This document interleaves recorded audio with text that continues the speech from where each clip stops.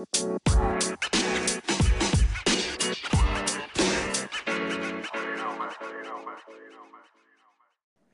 everyone. Welcome to the first episode of the Bodhi Cognition Podcast. My name is Arjun Kale. And my name is Dhruva Mani. And we would like to welcome Dr. Nirav Patel from Tampa Bay Pulmonology Associates. Dr. Patel has been practicing pulmonology for approximately 18 years. A pulmonologist is a physician who specializes in the respiratory system. With the current COVID situation, the treatment of the respiratory system has become very important. We appreciate Dr. Patel for giving us the opportunity to interview him. Welcome to the Bodhi Cognition podcast, Dr. Patel. How are you doing today? Good. How are you guys? We're doing great. So our first question, what inspired you to become a pulmonologist? So it is a long story. When I was growing up, I grew up in India and I saw lots of people with breathing problems all around. And when I went into medical school, once you understand human body, I realized that lungs are one of the most important organs of a human body. So the way it works is that anything you breathe, it all has to go through your lungs, and oxygen has to go through your lungs in the heart.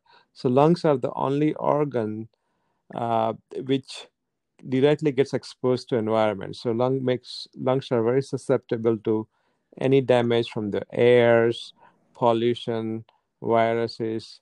And over the time, most of the people, when we live in this polluted world, will have some kind of breathing problem. So I think when I was growing up and when I was in medical school, we didn't have enough means to treat those diseases. So that was very challenging to me.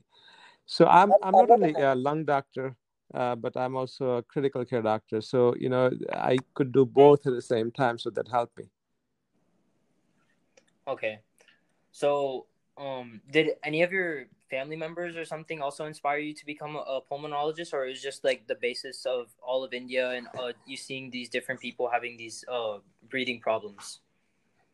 Right. So one of my cousins did have to early on, and I always used to help her out, and I think I saw her struggling with small things, our day-to-day life, and that really challenged me to just come and try to find some solutions for her issues.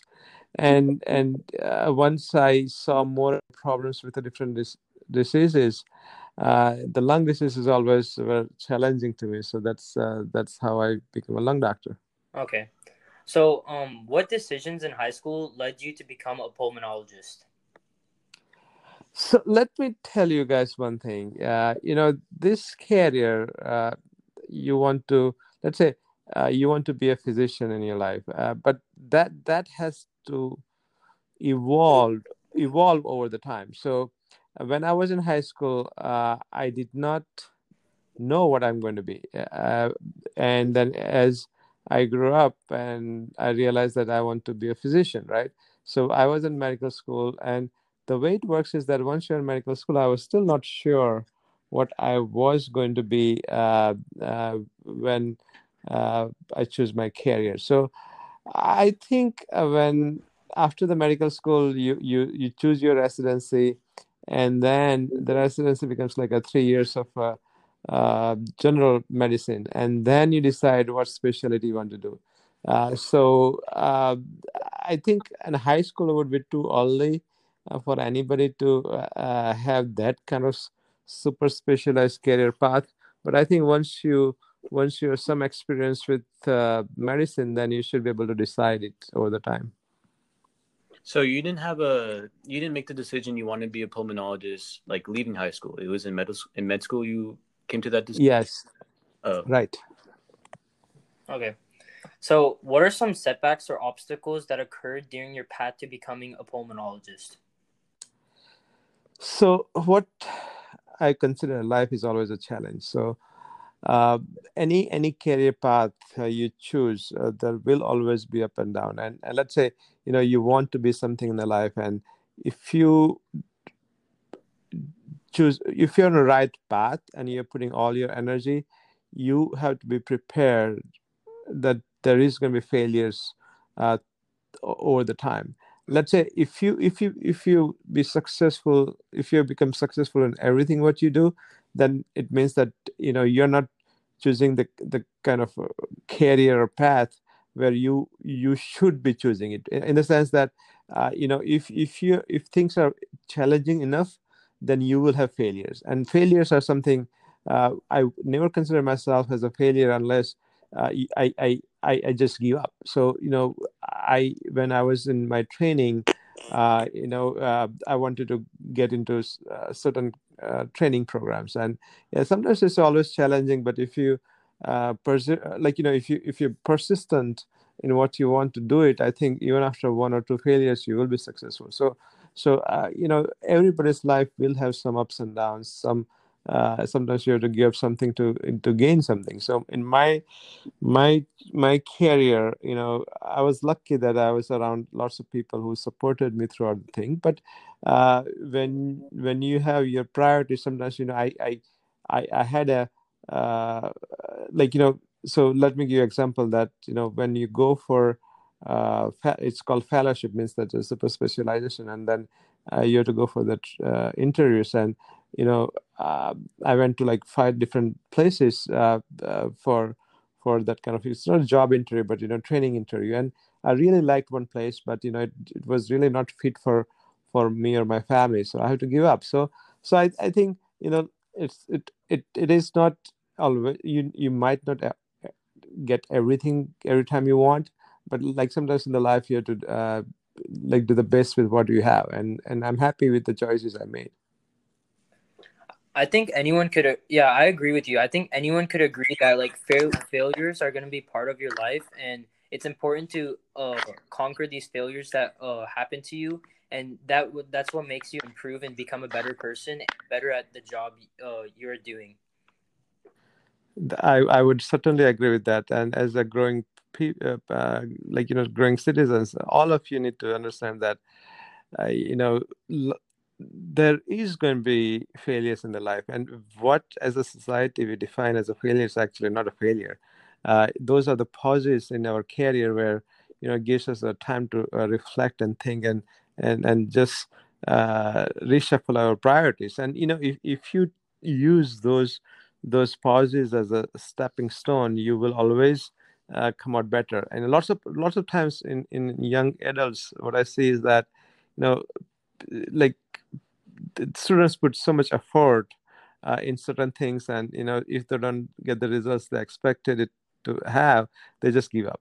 And I think that is number one mistake you can do as far as your career and future is concerned. So I really will give a message that never give up. Okay, thank you for that. And like for the other high schoolers who want to be a doctor in the future, what do you advise to them to do in their high school life and in their college life to reach the position to where you're at today? Right. So I think this is probably one of the most important questions you can even ask, if this podcast is about a career. Uh, first question I would ask you guys, or anybody who's listening to this, that you have to ask that question to yourself, that why you want to be something in the life, right? Let's say if you want to be a physician, then the question is the why, right? So that why you do, or you want to do, or you want to become certain kind of thing, gives us a reflection of our priorities. So let's say I'm going to hypothetically answer the question that I want to be a physician because I want to help other people. So I want to be a physician, or because my parents wants me to be a physician, or I want to be a physician because physicians live a good life. So the thing is that you guys need to understand that there are so many knowns and unknowns about the future of medicine at this point. So unless you think that you want to be a physician because you love the basic premise of being a physician is to help others, you will not be happy. So the being a physician is a career which is very demanding. It is very hard work. It's a long career before even you could be something in the life. So there's going to be so many sacrifices, and you cannot make those sacrifices unless uh, you have commitment to your aims and goals. So let's say if your goal is to help the society, help the community, then whether you make certain amount of money or not, that's not important. So I think as a young adults, you guys have to define the reason behind the process, and that will help you carry through your decision. That the life will throw you curveballs, but as long as you are clear in what objective you have for the careers you're trying to adapt, that will help ease out the thing. So being a physician, uh, let's say we are talking about you guys growing up, and it will take you 10 years for you to be a doctor from today. uh, that is going to be so many uncertainty in American medicine that things will change over the time. So it is first thing everybody has to remember that that's a long, hard, challenging path, and you should have your commitment and your priorities all straightened out. That no matter what happens after all those years, I still want to help people, I still want to serve, and I want to do what the best I can do for society. If any of those things are in your list, then you should consider being a physician as your career path. Okay, that's good. Thank you for that. And transitioning into more of COVID-19 related questions, what are some treatment options you suggest for people who are diagnosed with the coronavirus? So I've been treating coronavirus since early February, and we have been surprised by amount of experiences and knowledge we have accumulated in such a short period of time. This was something new which just caught us by surprise, and this virus and the effects and aftermath of this virus is something like we have never seen before. But the challenge is, anything which brings you challenges also gives you lots of opportunity. So what we have learned and the way we treat the viruses is that as a physicians, we have uh, always been proactive in the sense that when somebody comes to me, my job is to not only make sure that patient gets better, but even before that, we have to make sure that that person doesn't get worse. So we call that is a proactive medicine. In this virus evolution of this virus has taught us that in lots of times we have to give some time for this disease or progression of this disease to evolve. So basic simple things in the life, like most of the patient, I would say almost 60-70% of patient do come with respiratory problems. So we have means to support their breathing. So sometimes we have to use the oxygen, sometimes we have to use oxygen with high pressure, sometimes we have to use the ventilators. So that we have learned that at what stage we have to intervene what. Second thing we have learned is that this is profound inflammatory process, in the sense that virus produces so much cytokines and inflammatory chemicals, which by itself does more damage than a virus. So we have learned how to use anti-inflammatory medications. And third thing we have learned is that this virus also produces lots of clottings in the blood, because it damages the endothelium, which is one of the linings of the blood vessels, and makes your blood clot. So we started using lots of blood thinners. On the top of that, we also use medications which suppresses the binding of the viruses to human cells. We also have learned how to use the other people who has recovered from the virus, their own antibodies to treat sick people.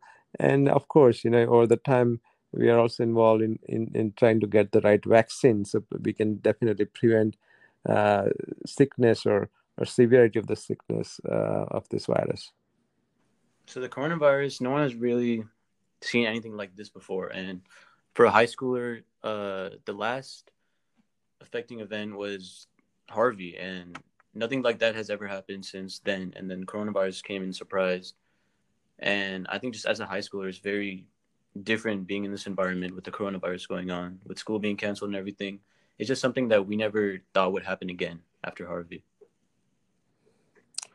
And yeah, you guys are right, but you see, so as I said that, every challenge in the life will give you opportunity.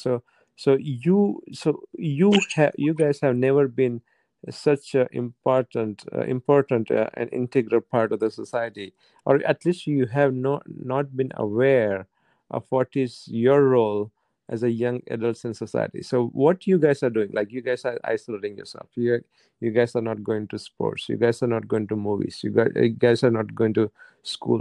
This is the sacrifices you are making, not only for yourself but the whole society, because we know at this point as the physicians and the community leaders that if you guys get sick, nothing is going to happen to you guys. Very likely that you will have some mild illness, and you're going to stay home for a couple of days and you're going to be fine within a week or two. But the most important things is that, like, even though you might not get sick, you might get somebody else sick. Like you might get your grandparents sick, or you might get your parents sick, or somebody who's have other immunocompromised status sick. So this, what you're doing is not for yourself. This is one of the most selfless act a generation can do to protect the society. So it is, as I said, that every challenge is an opportunity. But even the kind of things you guys are doing, it is very commendable to have those restraints. That it's very difficult at this age to be isolated. That you guys are at this age that you want to challenge everything. Like you want to to test the boundaries. You want to take a risk, and for us to tell you guys not to take a risk is a biggest thing. And you guys are doing such an awesome thing. But I think the things will come out better at the other end, because I always think that this time in your life, that 5 years down the course or 10 years down the course, you will reflect that it has changed you guys. It has changed you guys in the sense that your priorities has somewhat changed. You have learned how to you spend some more time with the family. Your time to take a break and reflect on really what is important, like whether it's academics, or whether you learn how to read new books or learn new instruments, or whatever you have done in this last 6 months will really be a deflection point, in my opinion, for betterment for the rest of your life. Yeah, I agree with you. Like, I think for me, and like I can talk for others also, like this has given us like a learning experience, like how to bond not only with our family but friend like yeah, how to bond with our family. And it has kept the environment, in the house, like it keeps it good. After a while, you're staying with your family and you realize the challenges your family faces and how you can help them. Definitely, and your parents also love you guys around, having you around. So I think for me, like, I have two young kids in the house, and we just love it. It just has changed, the way we interact with each other. Eh, the things which are very important to us, we really could focus on and help each other out. So I think this experiences will definitely make all of us the better people in our lives. Okay. So, in patients that have COVID-19, what is the common effect you have seen in their lungs? So actually, yesterday I was talking to one of my colleague, and I was telling him that I've been doing this for a long time, and long time means like it's going to be almost 20 years. Uh, I have seen so many X-rays and CAT scans of the people who has lung problems, and like this, after 20 years of me doing what I'm doing, uh, in last 6 months, still every time I look at the scans of people, CAT scans of people who has a severe COVID, it sinks my heart. That this virus has something like I rarely would use that term, like macerated. Like it just literally has destroyed people's lungs. So what it does is that it produces intense inflammation inside the lung, and it just like an auto destruction. Like you guys play those video games, and you have those guns or whatever, and it just destroys the whole building. So that's how it works. In front, it's just whole lung you can literally see crumbling in front of your eyes. So that is kind of level of destruction this virus is capable of doing it. And even after people survive, let's say, lots of patients do die, but some of them, lots of them do survive.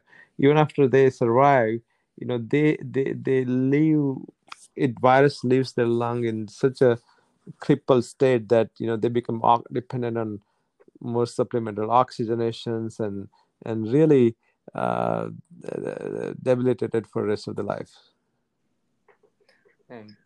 Okay. So, does COVID-19 affect people with asthma any differently? So in our experience, we so far all the evidence suggests that COVID-19 does not make people who has controlled asthma. Let's say if somebody has asthma, but it's they are taking care of their asthma and they're using all the medication they have been prescribed, and they're living normal lives, they should not be worried about uh, the idea that they will be at increased risk from COVID-19. But let's say if somebody who is struggling with asthma, right, like, they have to use inhaler a few times a day, and then as their asthma is not controlled, they will be at increased risk of severity of the diseases if they catch COVID-19. On the contrary, people who smoke, they will definitely at increased risk of complications from COVID-19. So, why does smoking increase the risk for COVID-19?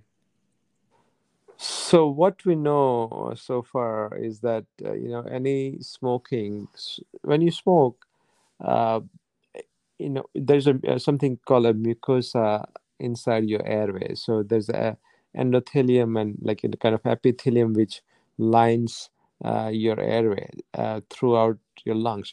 So when you take a breath in, the air goes through your trachea and smaller bronchial tubes.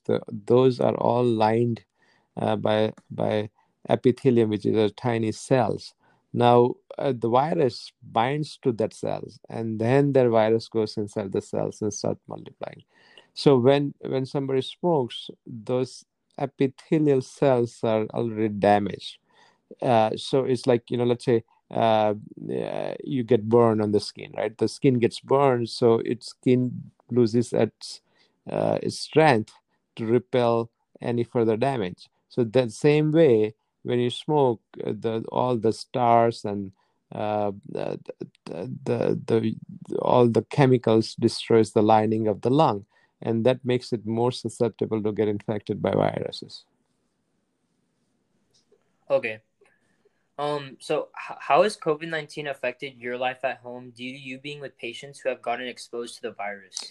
So yeah, definitely, because when it started, we were not sure how it's going to affect us as a providers, right? So we tend to use, like, all those protective gears we had, and when this thing started, it was also in a short supply. So we were trying to recycle our masks and gowns and goggles and everything like that. So there was always a risk of we getting contracted by viruses. So I was isolating myself. So initial part of the disease, I was, when I come home, I just want to make sure that I take my clothes off and myself put in a washer and sleep and eat in separate rooms. So that was the things which we used to do it when this pandemic started. And then over the time, we all learned that if you keep a distance and keep certain kind of safety, then you could be around your family. So, but there's always uneasiness, because this is the things. The virus is the thing you don't see, right? Like, you never know whether you're carrying those viruses on your hands or on your nails or on your clothes, and if somebody else gets it, whether they are going to get infected. So You can't even they have it. Yeah. right. So when you can't see uh, the danger, you're always going to be afraid. So even at this point, I go in a patient's room, I gown up, but who knows that virus is on my hair? So you don't see those kind of things. So I think it has affected me in the sense that I've been very careful. Sometimes you have to keep the like keep on washing your hands, change your clothes multiple times.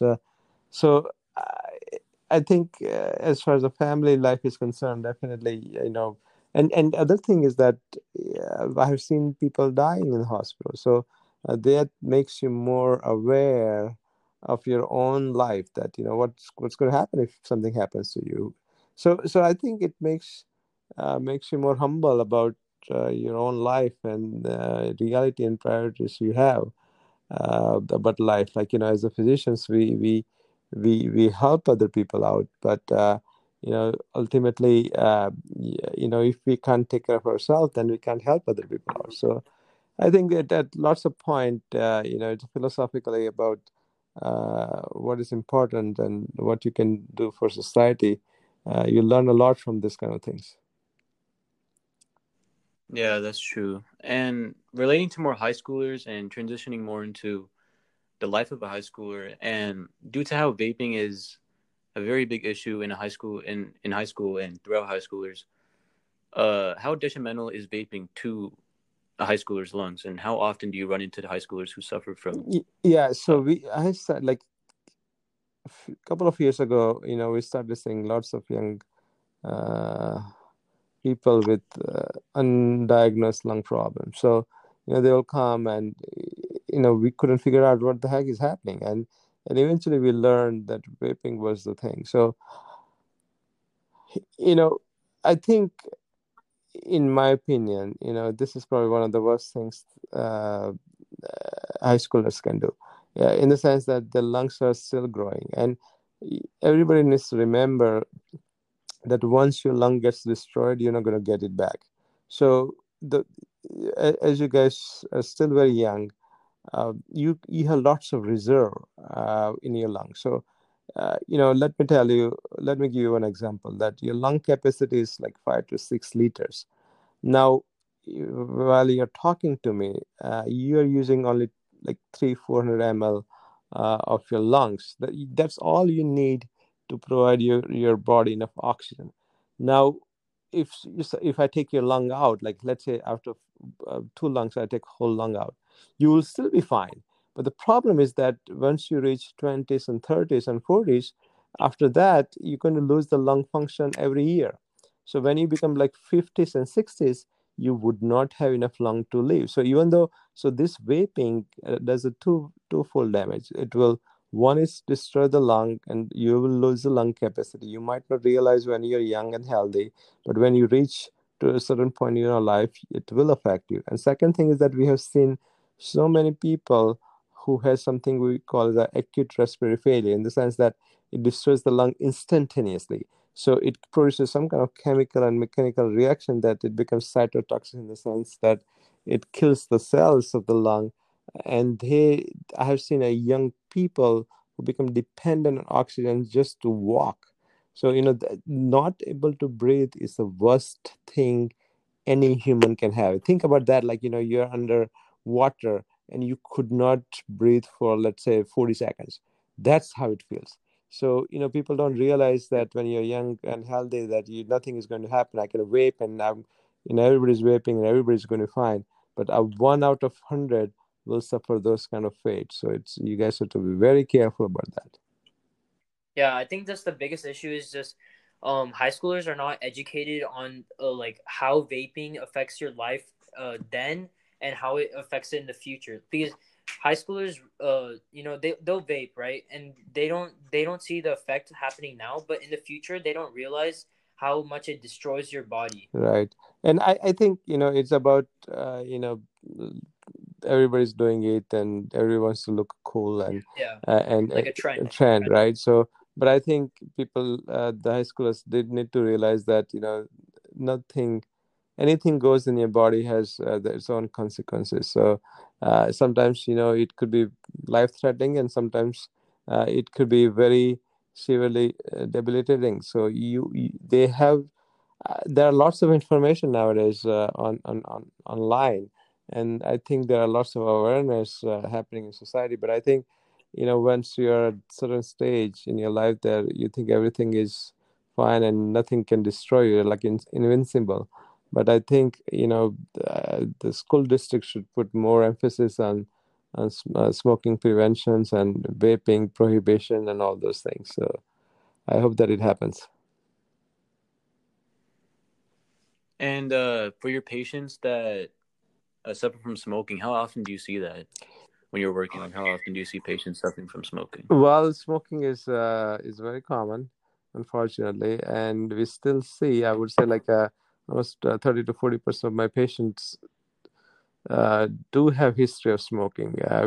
In last 5 to 10 years, we are seeing incidence of smoking going down, but it's still we see quite a lot of young people picking up the smoking. So it's common, unfortunately, and whatever uh, people have in their past and their surrounding, that is also a bigger factor. So people smoke because lots of people around them smoke, and people smoke because they have a history of smoking. So those kind of things are really affecting the trajectory of people who's try to quit smoking. But smoke actually, let me tell you other things. Smoking is one of the most addictive human behavior. So in the sense that you, I've seen people who can quit doing drugs or doing stopping like marijuana or cocaine or alcohol, but they cannot quit smoking. So smoking produces permanent alteration in your brain that once you stop smoking, it produces profound sense of withdrawal, and that's why lots of people cannot quit smoking. And just like out of curiosity, does vaping actually lead to smoking? And does that entice someone to smoke after they vape? So lots of people are vaping, and it has the nicotine in there. So it makes them addicted to that, and the smoking does the same thing. So lots of people have tried vaping as a mean to quit smoking, but again, same thing. I don't think it makes any difference in all technical purposes. Vaping and smoking is the same thing, and probably have similar long-term and short-term effect on human body. And a question that many of our followers said is in relation to the coronavirus and vaping, what is something that us high schoolers can do to make our lungs stronger at our age? So as I said that, you know, human lung has enormous lung capacity. So we all are born with lots of excess lung, and lung is an organ that even you you don't take care of that, it will outlast most of the human longevity, in the sense that after, let's say, if you're 100-year-old, your other organs will give up, but if you have not done anything bad with your lungs will be fine. So what I would suggest is that you just do what keeps you healthy, in the sense that uh, you know as I said earlier, that you need on to breathe only like 500 ml of air to do what you're doing. But let's say if you play tennis, or if you swim, if you run, then you will have to use 4 liters of air every breath to sustain your oxygen supply. So anything you can challenge physically will make sure your lung will get stronger. So nothing. It's not like that you have to do specific kind of lung exercises to make your lungs. So lung exercise is nothing but a muscle exercises. So if I ask you to take a deep breath, that's not an exercise for your lungs, but it's a muscular exercise. So any kind of sports you play, any kind of challenges you have physically, in the sense that you can swim, you can run, you can hike, you can climb, all those things is going to make your lungs healthier and stronger. Okay, so what's the best way for slowing your breathing down when having a panic attack? So as we understand more and more about breathing and uh, its effect on our own uh, physiological aspects of the life, in the sense that it has profound effect on every single cell. Like as you know that when you breathe in, oxygen goes everywhere, but it's not only oxygen, but it also affects your nervous system. It affects your circulation. It affects lots of things. So breathing has a profound effect in how your body controls its activity.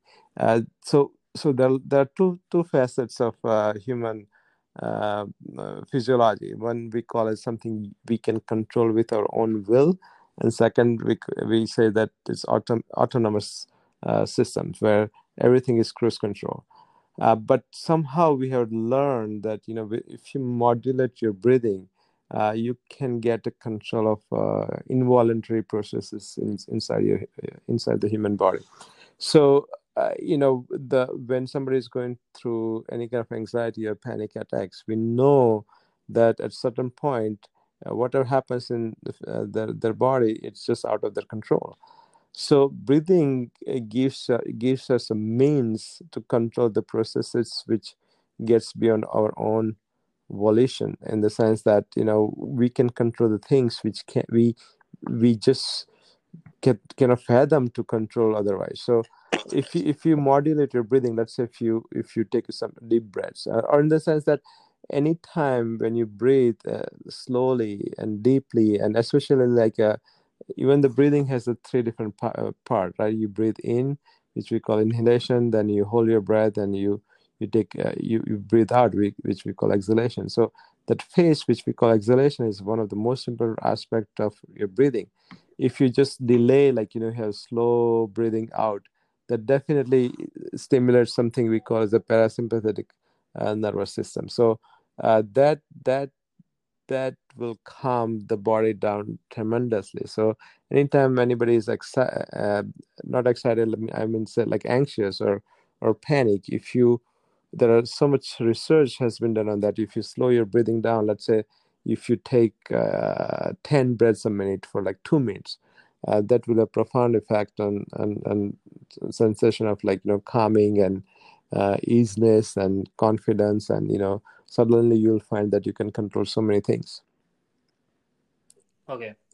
So, moving on to lungs and how lungs and functioning. What are some key indicators that you look at to determine if the lungs are functioning properly, and how do you measure these?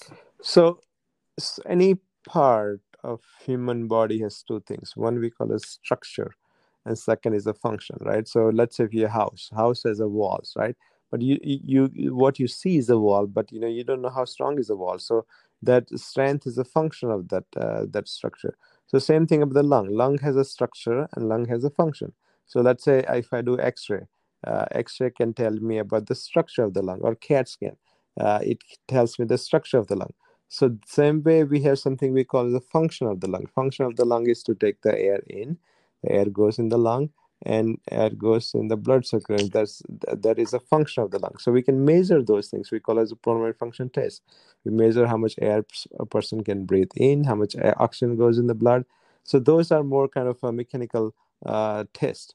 But simple test we do is that a function of the lung is to provide the oxygen. So we can measure oxygen level in somebody's blood by just putting a small sensor on the fingertip. So we call as a pulse oximeter. So that measures amount of oxygen you are getting in the blood circulation, which is in the indirect function of your lung. So those are the simple tests we can do to determine whether lungs are healthy or not. Okay. So, moving on to the healthy aspect and also exercise. What are some type of breathing exercises that can help you out to also improve your lungs and the capacity? So there are so many things you can do with your breathing, and it's not only about your anxiety. It's also about sharpening your brain. Meditation by itself is a breathing exercise. Lots of things in ancient Chinese and Indian spiritual cultures has to do with the breathing. So breathing, you can control your brain, you control your bodies, you control your nervous system, you can control heart and lots of things. So actually, recently, last year or two, there's a book called Breath, and there's a scientist which did lots of investigation on the beneficial aspects of the breathing, and he has a website, and there's short videos. I guess you guys should watch it. His name is James Nestor, But simple thing I would suggest, for the high schoolers is that if you guys have some practices where you just sit down for 5 minutes and take some nice deep breaths. And there's two things you need to remember, that you know just take one breath every 5 seconds. So let's say, your normal person will take, like, I would say 16 to 18 breaths every minute. But let's say if you slow down that, you take like 10 breaths a minute. That is good thing. And second thing you want to do is that you want to make sure that when you breathe in, and then you just hold it for a second and breathe. So you can breathe in for 2 seconds, hold it for 2 seconds, and breathe out for 4 seconds. And simple things like that. Simple things like you're taking 8 to 10 seconds for every breath, and you just slow it down. That will have profound effect on your concentration. That will have lots of effect in your anxiety, and you overall make you feel better. So some simple things. You don't have to have like fancy breathing classes, and you have to do it for a whole hour and do this thing and that thing. There's always, I think, science is evolving in the sense that um, there are more benefits if you go do more complicated breathing exercises. But I think for the high schoolers, the most of benefit could be achieved by simple techniques, or just slowing down the breathing, or just spending more time breathing out than breathing in. Those are the simple things can really go a long way. Yeah.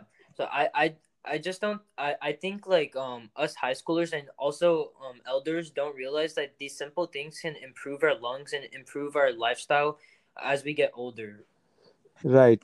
So again, this thing is very primitive to sustain human body, right? Like, oxygen is something we have as a living creature needing for billions of years, and that's how the life evolved from anaerobic organisms to aerobic, in the sense that we started using oxygen, and everything happened after humans started using, or live cells started using oxygen. So the breathing is a very integral part of what we call uh, ourselves as a live person, and we will need to that thing until we die and we stop breathing and we are dead. So I think we have to put a conscious effort in taking care of our uh, health, and one of the primary foundation of the health is the breathing.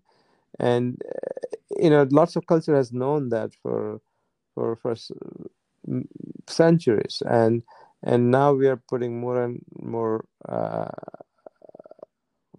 awareness into those processes, which we at some point in last 200 years took it for granted. But I think more and more people are becoming aware that breathing and oxygen and the lungs are just too important for us to ignore or take it for granted. I hope that helps all the listeners that are curious about the breathing exercises. And I just want to thank you, Dr. Patel, for taking time out of your day to answer our questions. And thank you to all the listeners who tuned in for our first episode. And I hope you guys come back for our second episode. Definitely. Thank Good luck, guys. All right. Bye. Thank you. Have a good day.